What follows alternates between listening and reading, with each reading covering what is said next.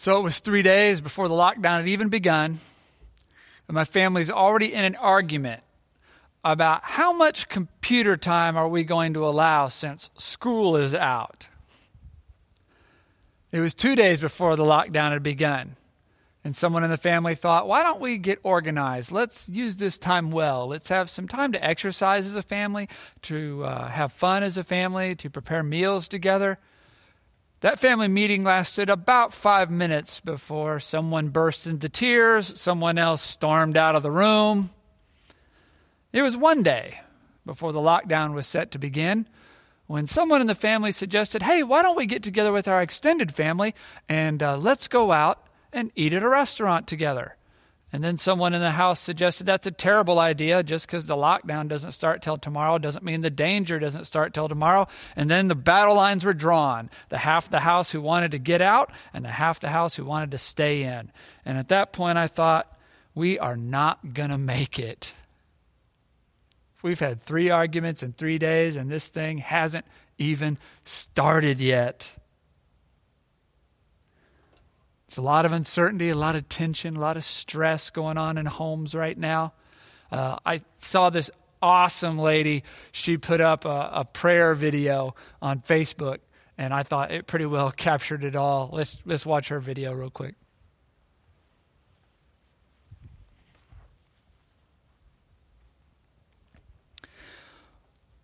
It's tough. It's tough right now, being caged in together like this. We could use a rescue right about now. We need someone to come save us from ourselves, right? That's what Christianity specializes in. We specialize in being saved. We talk about it all the time. I've been saved. Have you been saved? Now, for a long, long time, maybe too long, in the church, that has had a very narrow definition. Being saved has meant being saved from hell, being saved to heaven, being saved to have eternal life. Now, it does mean that. Don't hear me say that it doesn't mean that. It does mean that. But it also has a greater dimension to that definition of what it means to be saved. In fact, if you go to the Greek in your New Testament Bible, every time your English Bible says those who have been saved, that's the best we can do in English, because the Greek translation for that phrase would be so clumsy that you wouldn't hardly want to read it. But I'm going to give it to you now. The Greek translation of that phrase is actually those who have been and are being saved. Those who have been and are being saved. So in Greek, they have an extra verb tense that we don't have. They have a tense for things which happened in the past and are completed, but have an ongoing effect.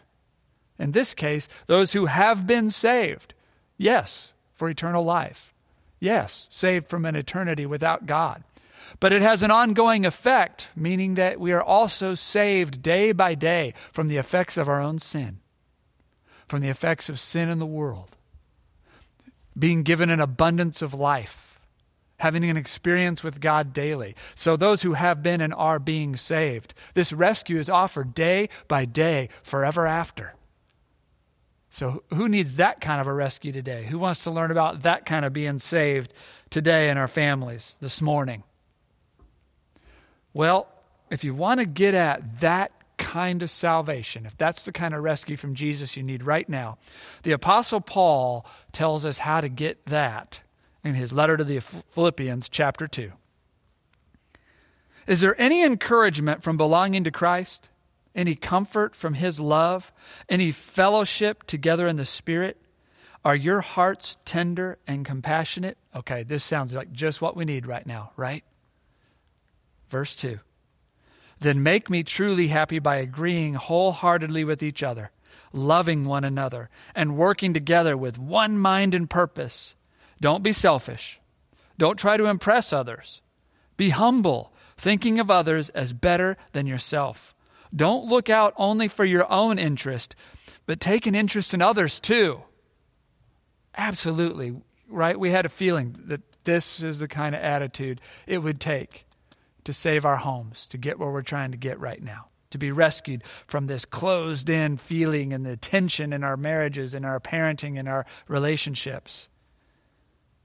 We already knew this, but How do you do it? How do you receive it? How does this happen in our life? Verse 5. You must have the same attitude that Christ Jesus had. Though he was God, he did not think of equality with God as something to cling to. Instead, he gave up his divine privileges. He took the humble position of a slave and was born as a human being. When he appeared in human form, he humbled himself in obedience to God and died a criminal's death on the cross. This is where we get the phrase in Christianity, one of the places where we get the phrase, dying to ourselves. You've heard it all your life, but now suddenly it's going to matter more than anything. Dying to ourselves. What this means is Jesus didn't have to do any of this. Jesus could have said, look, I gave you guys the 10 commandments. Put them on the wall and do them. Jesus could have said, look, you have the entire Bible of how to worship and serve God. Read it and do it. I shouldn't have to come down there and sort you out. I shouldn't have to come down there and show you anything more. I shouldn't have to come down there and rescue you. I am the Son of God. But he didn't take that attitude. He lowered himself. He became one of us. He came and rescued us. This is the kind of self-giving, is what the Philippians calls it, self-giving, outflowing, I shouldn't have to do this, but I'm going to do it, kind of love that we need. That's what's going to save us, to imitate Jesus, have the same attitude that was in Christ Jesus, that we need to give a self-giving, outflowing, I shouldn't have to do this, but I'm going to, kind of love. Now, right now, someone's thinking, well, I love everybody in the house. I love everyone. Nope, that's not what I'm talking about. Not talking about sentiments. I'm not talking about feelings. I'm not talking about sense of responsibility. This self-giving, outflowing, I'm not going to do it, but I shouldn't have to do it, but I'm going to love, is an action. It's something that has to be done, not felt. How do you do that? Well, the Apostle Paul wrote another letter to the church in Corinth, and I bet that most of you had these verses read at your wedding. But these verses weren't put here just to be read during wedding ceremonies.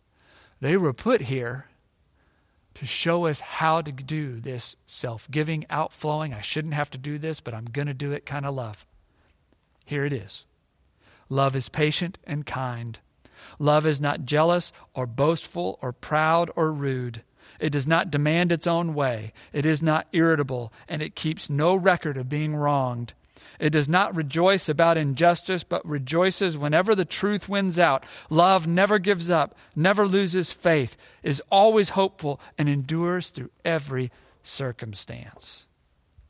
So this outflowing, self-giving, I shouldn't have to do this, but I'm going to love, is an outflowing kindness. What's that look like? That could be going around the house and collecting everybody's dirty dishes. It could be going around the house and with a laundry basket saying, I'm getting ready to do the blue load. Does anybody have anything blue?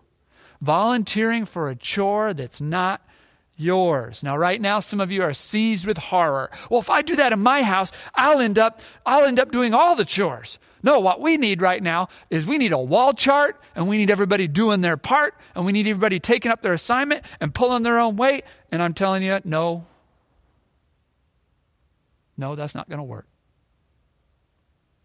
Is that what Jesus did? Jesus came and said, look, I put the 10 commandments up on the wall. Everybody do that. Everybody pull your weight. Do your part. No, he came in a self-giving, outflowing. I shouldn't have to do this, but I'm going to love, and he did all the loving. This is going to be outflowing smiles. This is going to be outflowing encouragement for every little thing you see going on in your house that you do appreciate, no matter how small. That's what it's going to take right now to be saved. Paul says, love is not jealous. So you're going to need an outflowing self-giving. I shouldn't have to do this, but I'm going to Joy for others. Now is not the time to be saying to one another, well, I wish my schooling was that easy. I wish I had your teachers. They're a lot easier than my teachers. Oh, I wish I could work from home and that I didn't have to go out and risk myself. I wish I had a job at all. No. Now is a time to celebrate with everyone in the house for whom anything good happens, even if it's not happening to you, to put aside jealousy. Did Jesus say on his last night, well, gee whiz, I wish I could run away and hide and somebody else go to the cross for me? No, they ran away and hid. And he went to the cross. And he did an outflowing self-giving. I shouldn't have to do this, but I'm going to act of love. And that's what we have to imitate if we want to be saved. This love is not rude, even when others are rude to you. When you feel that voice welling up inside, I shouldn't have to take that. You can't talk to me like that. Now's not the time during a crisis for us to be arguing about petty things like that. Why should I have to keep my cool when everybody else gets to lose their mind? Because this outflowing, self-giving love is going to save you. And it's going to save everyone around you. Now's not the time to be children. I remember when I they've got it now, but I remember when I first tried to teach my kids the golden rule. Right? Do unto others as you would have them do unto you. We'd say, look, kids, you need to do unto others as you would have them do unto you. And they'd say, yeah, but they never let me play with their toys, so I'm not going to let them play with my toys. No, that's not what it says. It says, treat others how you want to be treated. Well, they don't let me play with their toys, so I'm not going to let them play with mine. No, it's how you want. No matter how many times. We had this conversation 2-3 times a week for like 7 years. Could not get it. They get it now. But now's not the time for us to be children. These verbal games of hot potato, where someone says something nasty to you, so you say something nasty right back, and then they say, well, that was uncalled for. You say, well, what you said was uncalled for. And they say, well, what I said wasn't meant that way. And you say, well, yes, it was. And you throw it back and forth, and you escalate, and pretty soon you can't even remember what you're arguing about. That's not self-giving, outflowing. I shouldn't have to do this kind of love. You know how you end the game of verbal hot potato? You throw it back so hard that you knock them out. No. You catch it and you hold it. Oh man, but that's going to burn. It's going to burn my hands. That's going to burn my pride. That's going to burn my sense of justice. Absolutely. And then it's going to cool off. And then it's going to be gone. It's got to end with you. It's a self-giving, outflowing, I shouldn't have to hold this, but I will kind of love in action. And that's how you're going to be saved. This love does not demand its own way. Nothing dumber right now than to be fighting over having fun, but a lot of families are doing it. This is not the time to be saying, okay, let's have some fun as a family, except not that. I don't do that. Let's play a board game, but I don't play that board game. I don't like it. Let's do some exercise, but I don't like to exercise that way. We're not doing that. I don't know how you work this out. Take turns. Do what the kids want to do every single time. But you got to find some way to not demand your own way. A self-giving, outflowing, I shouldn't have to do this, but I'm going to do it kind of love. Let's clean the house. Okay, great. But now's not the time to be saying, oh, could you clean it my way, please? Would you clean it in the order I like? Would you load or unload that thing the way that I do it? Would you fold that the way that I fold it? Now's not the time to demand our own way. This sort of control is not going to bring you peace. It never has. And now it's really not going to do it. Now is the time for a self-giving, outflowing. I shouldn't have to do this, but I'm going to kind of love like Jesus showed us. This kind of love is not irritable. Now, we're going to be irritable. There are huge stresses on us, huge fears. And especially if you have children. Children are remaining children at this time. They're not suddenly going to gain 15 years of maturity for us. Now you're going to have to put on an extra layer of love over that irritability. This self-giving love might be just gritting our teeth and letting things pass. This self-giving, outflowing love might be removing ourselves from a situation for a time. Maybe this would be a good time to read another chapter in that book, take a walk by ourselves. Maybe we need a little break. Not storming out and slamming the door, some big dramatic show. I mean, a quiet removal. It might be just admitting that you're irritable. There's some days my wife or I will say to the other one, I just feel like my emotions are just right here today. So if something happens and I lash out, would you give me just a second to reconsider and apologize? Because I don't want to be like that, but I can feel it like right here. Just let folks know you might just need an extra second of grace before you all go to crazy town. It certainly will mean apologizing. That 3 days before the lockdown story, that was me yelling at my son and laying things on him that were far too heavy and not his concern. They were my problem, not his. And I had to go down in the basement, say, look, I should not have laid all that on you. I am sorry I blew up like that. In my fears about what's coming, I just lost it and was inappropriate. I hope that you can forgive me. Things like that go a long ways. Self-giving, outflowing love. And this love keeps no record of wrongs. So it's not last month anymore. Now it's time to tear up the score sheet. We can't afford to be keeping tally marks. You said something mean to me, so I'm going to say something mean to do. You didn't help me with this, so I'm not helping you with that. You made me late to this, so I'm making you late to that. That has never worked. It's never going to work. It's especially not going to work now. Now is the time for a self-giving, outflowing. I shouldn't have to do this, but I'm going to kind of love.